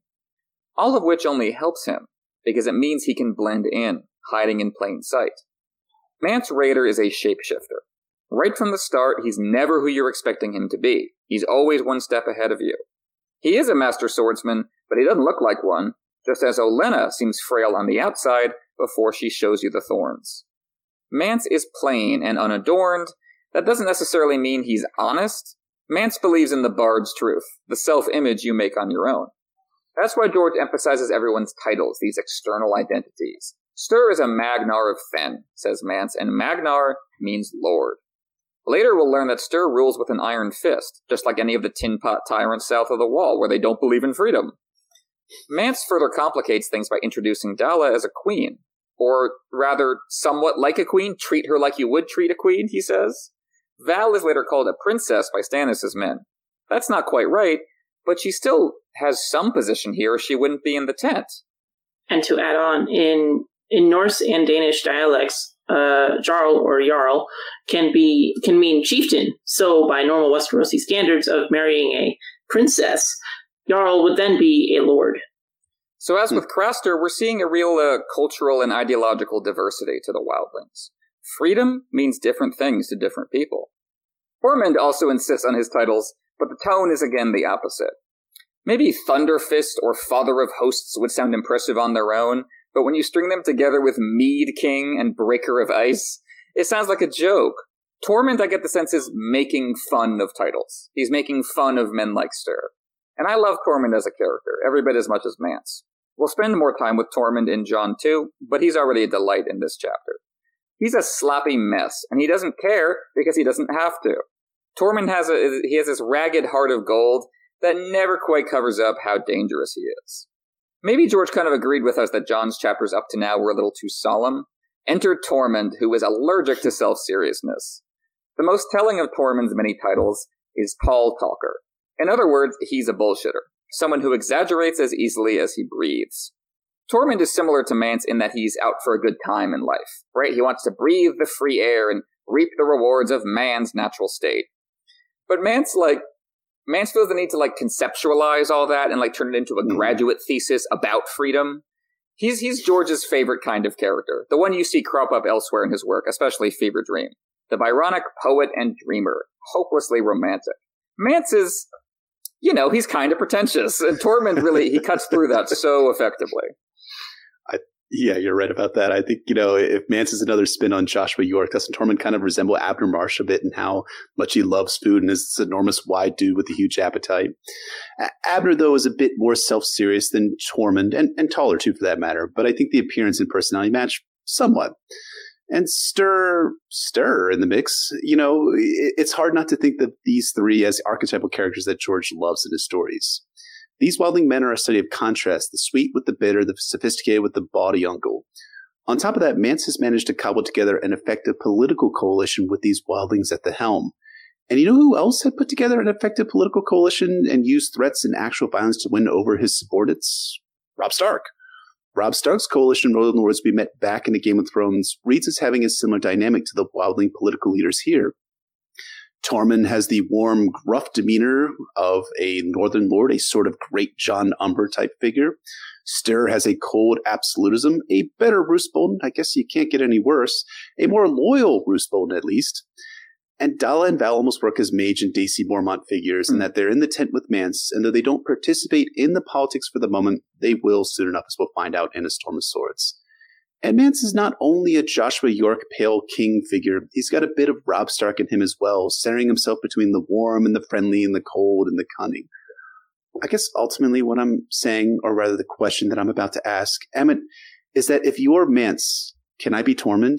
And Mike, I guess you could be Ster if you want to be a character in this tent here with us. I'll take it. There's worse options, and he's a minor character. At least he lasts longer than Jarl. I don't have to become a Christmas tree ornament. I can just be instantly buried. Right over in a heartbeat. You could definitely do worse. And yeah, I mean, talking about Mance as kind of being kind of more highfalutin and pretentious than his contemporaries, that's not to say he has his head in the clouds. He's a keen observer of the human condition and knows how to read individuals as well. That's who Jon has to be to make it through this conversation. First, Mance gathers intelligence on the Night's Watch numbers from Rattleshire, showing his quick, decisive leadership before he zeroes in on Jon himself. There were only 5 of you? Jon says Qhorin was worth 20 men, using the romantic, glorious imagery Mance himself manipulates so well. And it still works on him, which is what I love about Mance. Even as he recognizes the fantasy of Qhorin as a fantasy, it still makes Mance miss him, still makes Mance go, I wish he was worth 20 men. Then Mance snaps back to reality. Wait, what were you doing with Shadow Tower men at all? Jon has his lie already. George chose not to show him thinking about it, so we have to keep up with Jon now as he gets smarter. Jon's story checks out that he was sent to Qhorin for seasoning, because, he is still kind of callow and half-trained, so, story checks out there. Jon is learning to lean into his vulnerabilities. Like Tyrion said, make them your armor. Jon can tell the truth about their mission, or responding to empty wildling villages. And more than that, as Mance hints, that we weren't the only one who have been vanishing. The Rangers have been vanishing as well, and the White Walkers are responsible. Speaking of them, Mance and Tormund take it as a given that it was Craster who told the Night's Watch that they were up in the Frostfangs. Mance, like Olenna, Queen of Thorns, knows how valuable information is. He knows how to weaponize it. So he lays a little trap for Jon, feigning ignorance of their source, asking, who told you we were up here, trying to test him? It's a delicate duel, before Tormund blunders right into the middle of it by giving away that it was Craster. And so Mance loses the opportunity to see what Jon would have said. That right there, Tormund says, is why Mance is the king. Ster might fit the image better with his imposing frame and lordly title. Tormund claims that he can outfight, outdrink, outsing, and outfuck Mance, which, citation needed. But none of that mattered in the end, because Mance has cunning. As far as Tormund is concerned, Mance picked that up at the wall, because the crow is a tricksy bird. And that's Mance in a nutshell, the tricksy bird. Always with a message that you don't expect, that will pull the rug out from underneath you. So, while the scene where Tormund steps in is a great piece of dialogue, I've always wondered what Jon would have actually said here if Tormund hadn't just blundered his way into fucking up Mance's plan. The interesting thing is that we don't actually get Jon's interior thoughts here. But if we think back to A Clash of Kings, Jon really didn't like Craster and grew to hate him, rightfully so, because of his, of course, the rapes of his daughters and the sacrifice of his male children to the cold. But would Jon's loyalty to the Night's Watch and his memory of Elsie Mormont's thoughts about Craster influence him? It would be an ill day for us if Craster died, Mormont said. Your uncle could tell you of the times Craster's Keep made the difference between life and death for our rangers. Back in Clash, Mormont had told Jon that the Night's Watch had other wars to fight that were more important than setting the world around Craster to rights. And Jon had agreed, thinking that he had to remember that. But what would be Jon's response now? Would he value the lives of his fellow Night's Watchmen ranging far to the north and in need of a sanctuary during their rangings, a sanctuary such as Craster's Keep? Or would he think, fuck, Mance, it was Craster, man. Also, fuck that guy.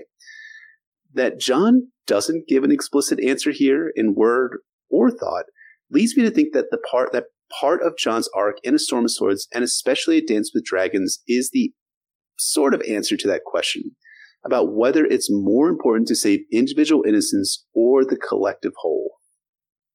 And alongside Ster and Tormund, Mance, and also George, introduces Dalla, the wife of Mance Rayder, who must be treated as any queen, as he states. And it's pretty clear when she comes to the story that she's very well treated by Mance. She's introduced sitting by the brazier and welcomed in his ward council, even by someone like Ster, who's an Iron Fist ruler. And she is very welcoming to Jon and Wise, as we'll see come into play later in this book.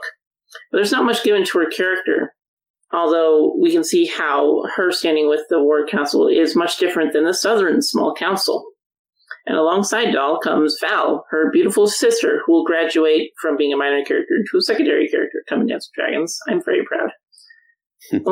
Like Ygritte, Val is shown to have her own freedom and is not tied down. Jarl is referred to by Mance as her latest pet to establish this. Oh, and Jarl is also here, good for him. Val's freedoms and limitations will come to a head in Dance, where she is sent out to find Tormund and Selyse seeks to force a marriage. In the end, Dala is the only minor character to remain in Mance's tent, to listen and provide wisdom if it were needed, which by the end of the book, it will be. Yeah, no kidding. It will. Dala's going to look wiser and wiser as we go through the series. What little she says comes back very importantly. Those minor characters. Indeed. All important. So Mance kicks everybody else out. Tormund says, "What, me?" And Mance goes, "Yeah, no, especially you." Tormund doesn't get mad, of course. He just goes har and steals some chickens, his normal routine. And Jon is left alone to dance with the Wildling King, in a dialogue scene just as dense as the one between Sansa and Olenna in the previous chapter. If anything, even more so, because Jon comes in knowing he's going to have to lie his ass off, whereas Sansa is suddenly forced into it. So in this scene, both characters have a conscious strategy of deception, turning this conversation into a chess match from the POV of the less experienced player. It touches on so much, this conversation, but so much still stays hidden. The subject of this conversation is supposed to be, who is Jon Snow? But what it actually ends up being is, who is Mance Rayder? They might be strangers on the surface, but it turns out they have a lot in common, mirror images across a cultural divide. Tormund was right, Mance says, even as he breaks bread. The crow is a tricksy bird. We're both crows, but that means we're both tricksters. So can we trust each other or not? Jon keeps stumbling over titles, referring to Mance as Your Grace. Not a title you get from free folk, Mance says. Unlike Davos, they're not willing to treat their kings like gods. So instead, Mance and Jon must spar as equals, albeit with the threat of violence for the wrong answer. Mance comes not with orders for Jon, but with a story. He doesn't tell it to Jon, but makes him puzzle it out. It's another test. We're not strangers, actually. We're friends. I've seen you before, twice in fact. Jon figures the first time out quickly, when Mance was in the Watch. They share this lovely memory of him helping Jon and Robb with some snow-related hijinks, dumping some snow on one of the guardsmen. It's a memory of this kind of innocent warmth from Jon's childhood. It's a very clever move on Mance's part.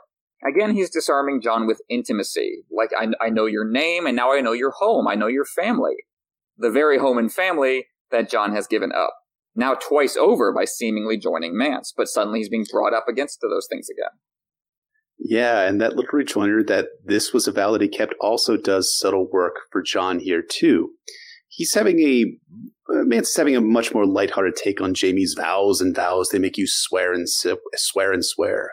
It's kind of like Mance is asking, where do you prioritize your vows, Jon? Look at where I prioritize my vows. Mance kept his vow with Jon not to tell him because he knew that his vow of friendship with the boy was good. But the vows you have to take as a brother of the Night's Watch, those are vows that Mance couldn't keep for reasons he's about to explain.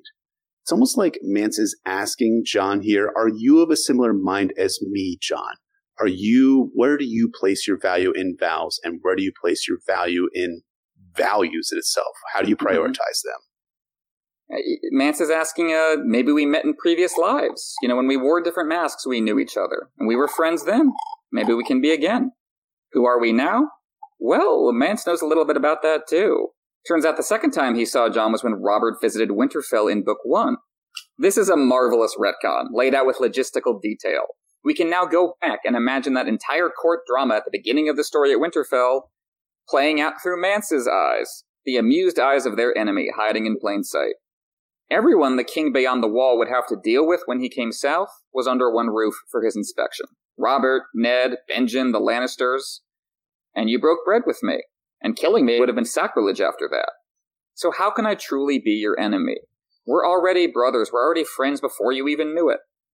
This is central to Mance's argument about the wildlings and humanity as a whole. Our hierarchies are bullshit, especially in the face of the apocalypse. Even before the others showed up, though, the borders between them were constructed socially, as well as physically. A wall in your mind. The notion that your identity is determined by birth, that Jon Snow is a bastard and therefore bad, for example, is not only cruel, it's absurd. In reality, there's commerce all the time between the wildlings and the Watch. That's how Mance heard that his fellow King Robert was on his way. As for the wall itself, it's made to stop an army, not one determined and clever man. Mance swooped into Winterfell with his harp in hand, and Jon realizes he's heard this story before. This is Bael the Bard. Yes and no, Mance says. I was inspired by it, but I never stole a Stark daughter. An archetype changes, like the seasons, to show us the impact of different choices made along the way.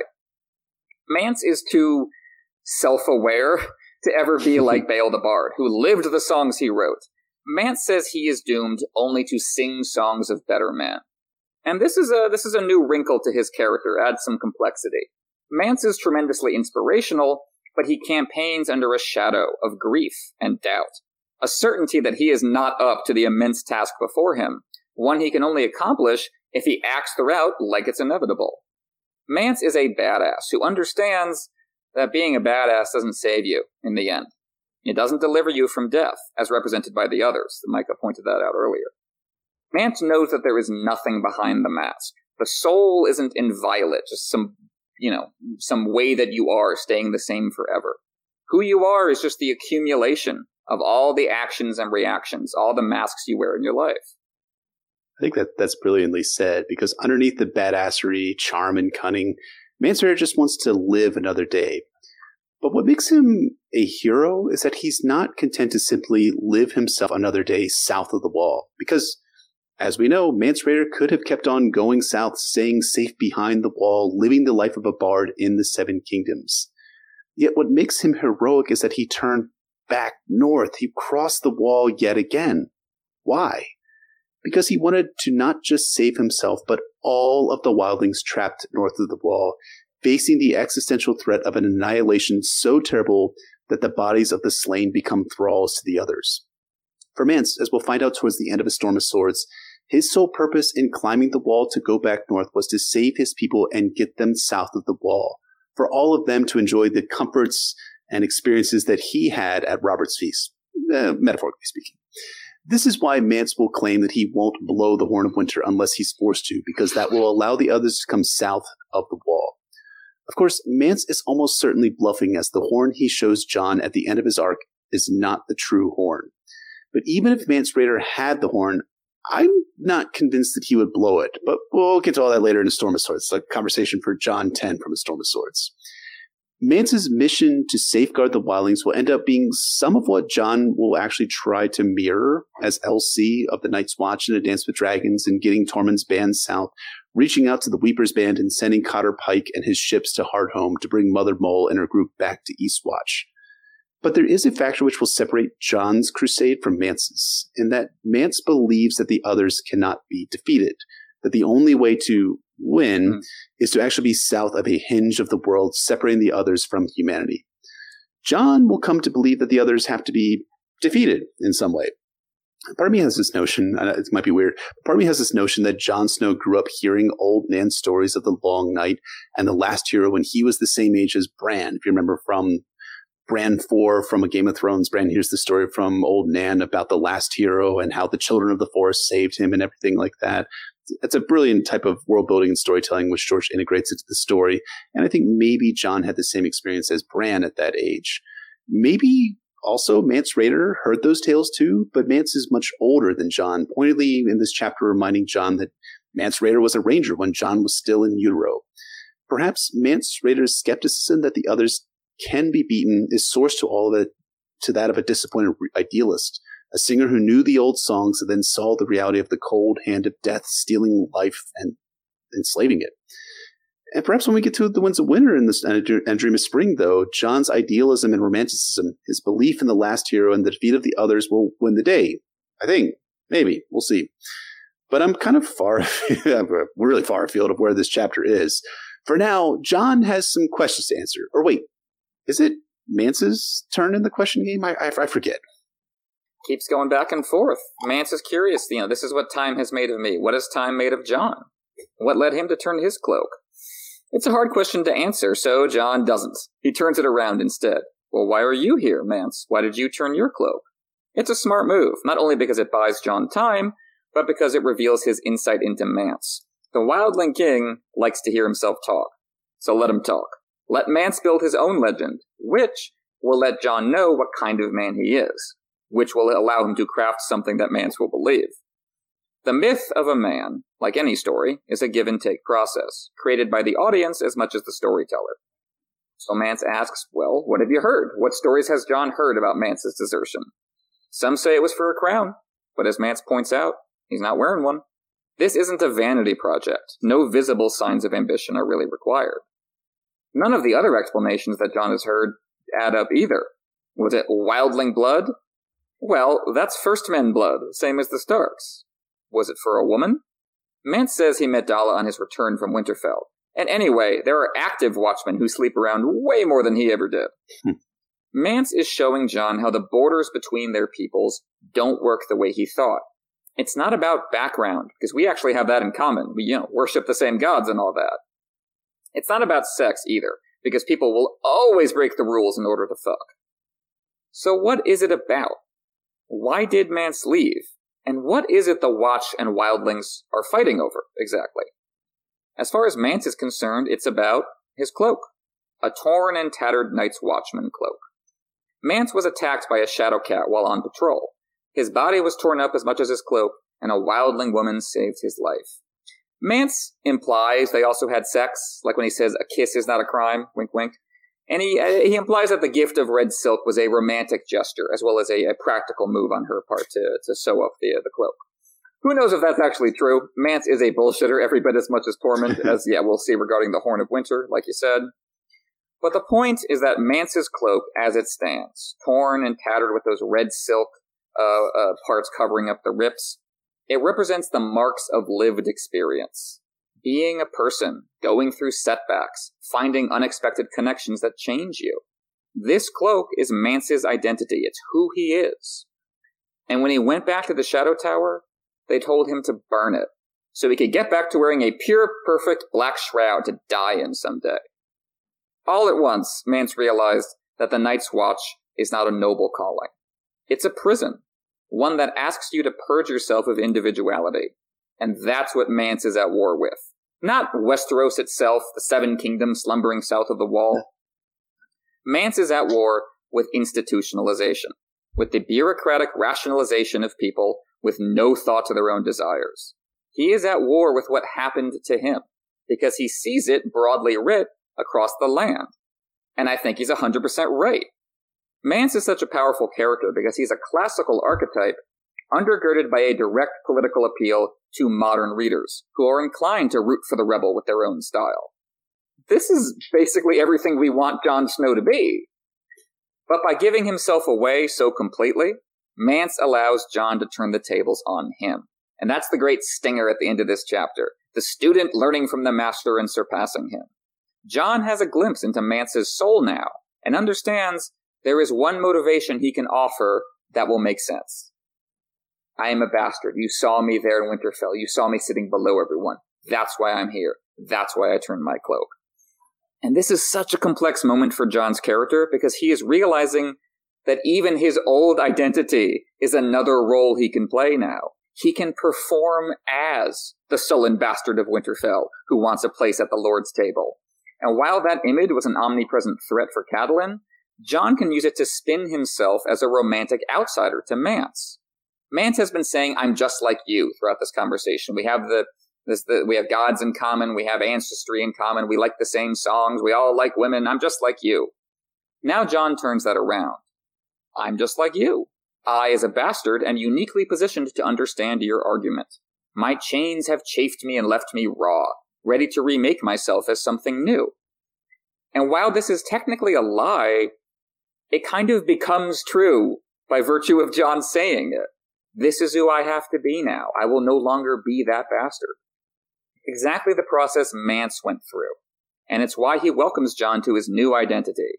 It reminds me of what Sandor said to Sansa about King's Landing. They're all liars here, all of them better than you. Well, Jon is learning how to lie. Unfortunately, he's also learning how to lie to himself, which we'll see a lot more of in later Jon chapters. Yeah, and while Mance has already gone through the identity process that Jon is currently going through, it's not only Jon that he's gone through, but Sansa and Arya, Bran, Theon, Brienne, Asha, and so many others as well. It's quite a testament to George's skill here, how he can approach very similar arcs of identity through so many pathways. And here we see one such pathway's endpoint could be in the form of Mance Rayder. That's a great point, man. I think, I love the way this chapter concludes because it really focuses the entirety of Jon's story with the Wildlings and his story back with the Night's Watch. Because it's, who are you, Jon Snow? Deep down, are you still the sullen boy who's pissed off at being treated like a bastard? Now, I think one of the angles about this chapter, which is really interesting, is that the best lies are sprinkled with truth. Because we're going to find out later in Storm, Jon is still pissed that he was treated like a bastard at Winterfell. He's pissed enough that he very nearly takes up Stannis' offer of legitimization and lordship of Winterfell after he remembers the story of Robb telling him as a boy that Catelyn said that bastards cannot inherit. Even by his penultimate chapter in A Dance with Dragons, Jon 12, Jon is weeping in his dream as he kills his Stark brothers and his brothers in the Night's Watch, screaming that I am the Lord of Winterfell. I mean, that's heavy shit, but that's Jon Snow at his core, still hurting over his mistreatment at Winterfell. What I wonder is whether beyond the words, Jon's body language maybe spoke louder than his words to Mance Rayder, because George lets Jon do talking here, and we don't get any indication of Jon's body language, save for Jon leaning forward for emphasis. And I think that act, along with Jon's probably very obviously hurt, sad boy expression, won Mance's partial, but as we're going to find out in later Jon chapters, not full trust. But ultimately, Jon will turn his cloak black again, or back again, both at the same time, siding with his brothers over the Wildlings. Or will he? Stay tuned, I guess. Now, before I wrap up, I just want to say one thing about the Throne Show and how they adapted this scene for Season 3. I promise, just one thing. While I absolutely love how George closes this chapter, I'm going to go out on a limb and say that maybe the way that the Throne Show did it is maybe better, maybe. I won't go into the full scene, but within Game of Thrones continuity, it works marvelously as Jon uses the fact that he witnessed a White Walker taking a baby boy at Craster's Keep to convince Mance about why he wants to join them. Because it wasn't just that Jon witnessed the Walkers take the child, something which didn't happen in A Clash of Kings. Jon only heard about it from a story that Gilly tells him. It was that Elsie Mormont told him that he already knew. And Jon's response in Season 3 is really, really good. Thousands of years ago, the first men battled the White Walkers and defeated them. I want to fight for the side that fights for the living. Now, what I love about this conversation, about how this conversation unfolded in the Throne Show, was that it was a lie sprinkled with a lot of truth. Because Jon Snow's desire is to be the hero, to fight the White Walkers, and he wants to fight for the side that fights for the living, which is just classic archetypal hero shit. Moreover, Kit Harington, for all of the shit that he gets for his acting ability, which I think is a little very overstated, really did a great line read for that scene, and was very convincing. Good job, Kit, and thank you for being one of our patrons. I'm kidding, maybe, possibly.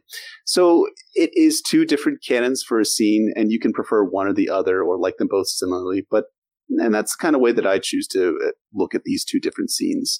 I know that's probably not the most thrilling way to end the depth part of this episode, but I still like it all the same. So, shifting into foreshadowing and groundwork for this chapter, what do you got for us, Micah? What does this chapter set up? Well, Jon's got a line in the beginning of the chapter that goes with, dead, all dead but me, and I am dead to the world. Well, Jon dies, everybody, I'm sorry to say. What? But what? I know, he gets stabbed a few times. 4, allegedly. But this could also be groundwork for his endgame. If, like in the Bat Show, he does go north in the end, he would go north dead to the world after betraying a queen. Yeah. Yep, those cycles of kind of exile and return, I think, are pretty strong with Jon's character, and are building up to the ultimate pattern of that probably towards the end. So I was saying earlier, Tormund has his list of titles in this chapter, and Jon will follow up on those titles in his next chapter. He's especially curious about Hornblower, because he thinks that might be connected to the Horn of Winter, but Tormund doesn't care about that, so he just tells him all about being Giant's Babe and husband to bears and all that other fun stuff. Again, good times with Tormund, next Jon chapter. Tormund says that Craster should be made shorter by a head, which doesn't exactly happen, as Craster ends up getting stabbed by this Night's Watchman. But George is reminding us that Craster's days are numbered in a Storm of Swords. And to that, I say good riddance. And speaking of things going wrong around the dinner table, Mance emphasizes in this chapter how sacred guest right is. Ned couldn't have even executed me because guest right is so important. Not really, an important detail for that backstory. I think it's there just so the reader has guest right being sacred in mind as we steam toward the Red Wedding when it gets taken apart. Lots of people die in this book. That's true. That's a Storm of Swords for you. Yep, that is the book flap cover, or the description of it. And then finally, we get Mance's cloak as foreshadowing for evil Mance Rayder, a.k.a. the Tattered Prince in A Dance with Dragons. And recall how Mance was able to go incognito at Winterfell. Maybe he wasn't wearing his red and black cloak when he went to Winterfell? Not really made clear in the text itself, but I think it's a possibility. And also recall what Tatters tells Quentyn, that he was an ordinary-looking old man when he took off his tattered cloak. Kind of similar to Mance Rayder, who has a kind of ordinary appearance, save for that wonderful cloak threaded with red silk. The tattered and twisty, what a rogue I am, as Tatters says, which could also be a line out of Mance's mouth. Those trickster gad characters, George has a lot of fun with those. Brought up Thomas Evans earlier. He's a variation on that archetype, I think, as well. Mm-hmm. So, take us into our theory and discussion portions for the episode. Obviously, we have to talk about the most factually correct, objectively true theory in the history of A Song of Ice and Fire. A lot of the evidence for it comes from this chapter, and I'm referring, of course, to the fact that Mance Rayder is Rhaegar Targaryen. Good. Nothing. Yeah. Nothing. Good. Bueller. Yeah, Crickets. Good. Good. I'm logically all for it. Yep. 100%. Tell me why I'm wrong, Jeff. Why is Mance Rayder not Rhaegar Targaryen? Well, because Rhaegar is dead. Thanks. Details, baby. Details. No, I with apologies to our small council patron Dent, George was asked in 2008, what happened to Rhaegar's body? George R. R. Martin's response: Rhaegar was cremated, as is traditional for fallen Targaryens.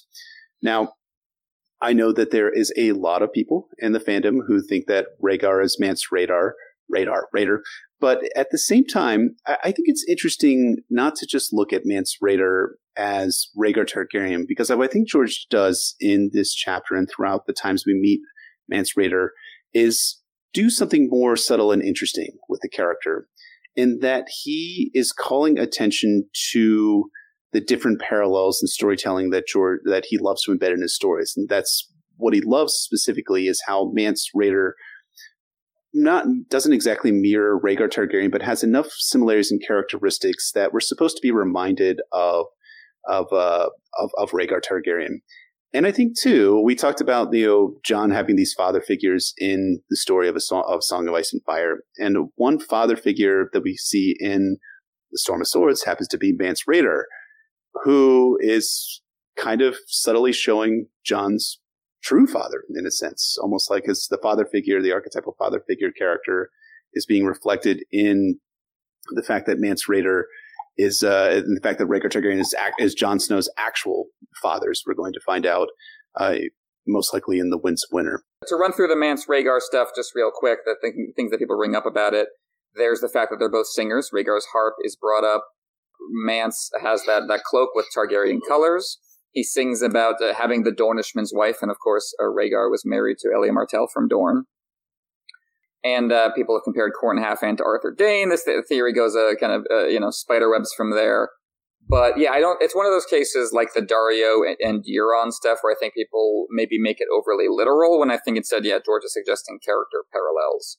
And that, Jon did not expect to meet someone beyond the wall who knew him, who knew his name.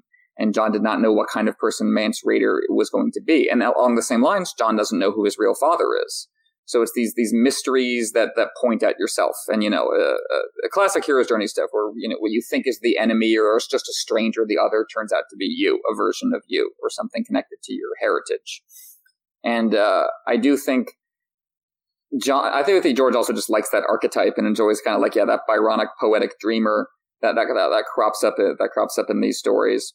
But I also, think in regards to Jon himself, I think what's interesting is you have these kind of commonalities between Mance and Jon coming up in this chapter, and the more that will be explored later in Storm of Swords. And so Mance, of course, survives into A Dance with Dragons. And so, you got to start to wonder what the point of Mance as a character is. If his cause is not going to be super successful, but he's still going to be around, why is George keep him around?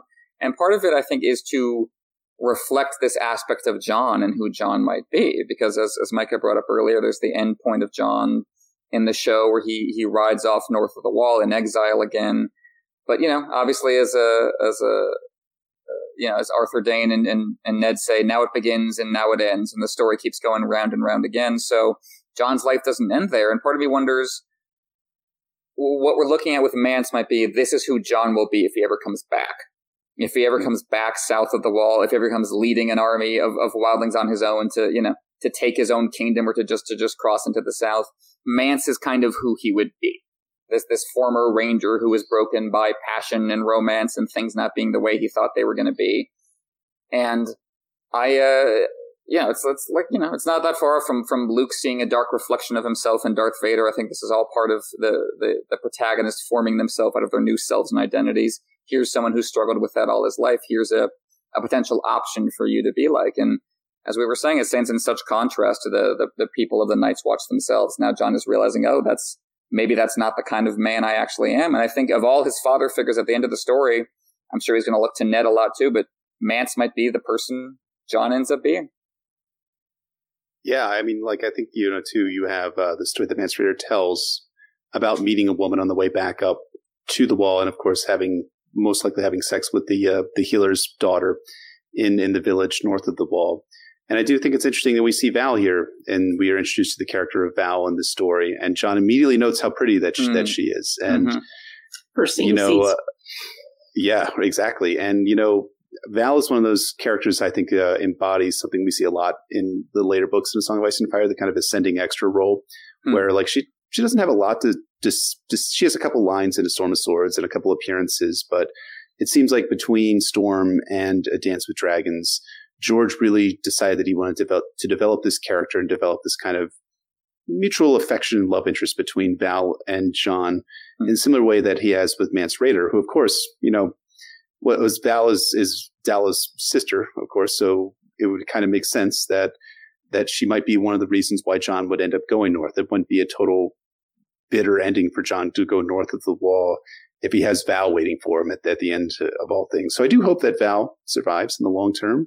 And I do hope that's one of the endpoints for Jon, is him being able to be with the woman that he loves in the same way that Mance is able to be with the woman that he loves, and is able to set aside his black cloak in favor of one that is threaded with red, which of course could symbolize love and life and all the different ways that we use the color of red in our storytelling. Yeah, no, that's a great point there. Yeah, that's what the red represents too, is that love and loss, which is something Jon will be dealing with too. Oh, yeah. So I think that's going to wrap us up for this analysis of A Storm of Swords, Jon 1. As always, thank you so much for listening, and thank you to all of you who have been watching the live cast with us. We appreciate all of your eyes and ears. If you have the chance, please rate and review us on Apple Podcasts, Google Podcasts, SoundCloud, Podbean, Spotify, anywhere and everywhere where you find our podcasts. You can check out our Patreon at patreon.com/NotaCastASOIAF. You can follow us on Twitter at NotaCastASOIAF. Or shoot us an email at notacastasoiaf@gmail.com. You can find me at PoorQuentin on Twitter. And you can find me at Brendan Beefish on Twitter, Brendan Beefish on Reddit, and my website is brendanbeefish.substack.com. And Micah, where can we find you online? Well, I am on Twitter at Micah_of Clark. And I am sometimes on the Planetos podcast. We've been kind of on hiatus for a while this year, but there might be talks in that coming back, since the House of the Dragon TV show is coming next year, and we love to talk about those planet characters and houses in that podcast. So lots of material to come in. Awesome. So you'll be able to find Planetos podcast on Podbean, SoundCloud, iTunes, and all those other areas. So look out for that. And yeah, that's basically where I'm at right now. Well, thanks so much for coming on. We had a great time. We were looking. Oh yeah, this was excellent. I loved it. Thank you guys for having me. Of course, anytime.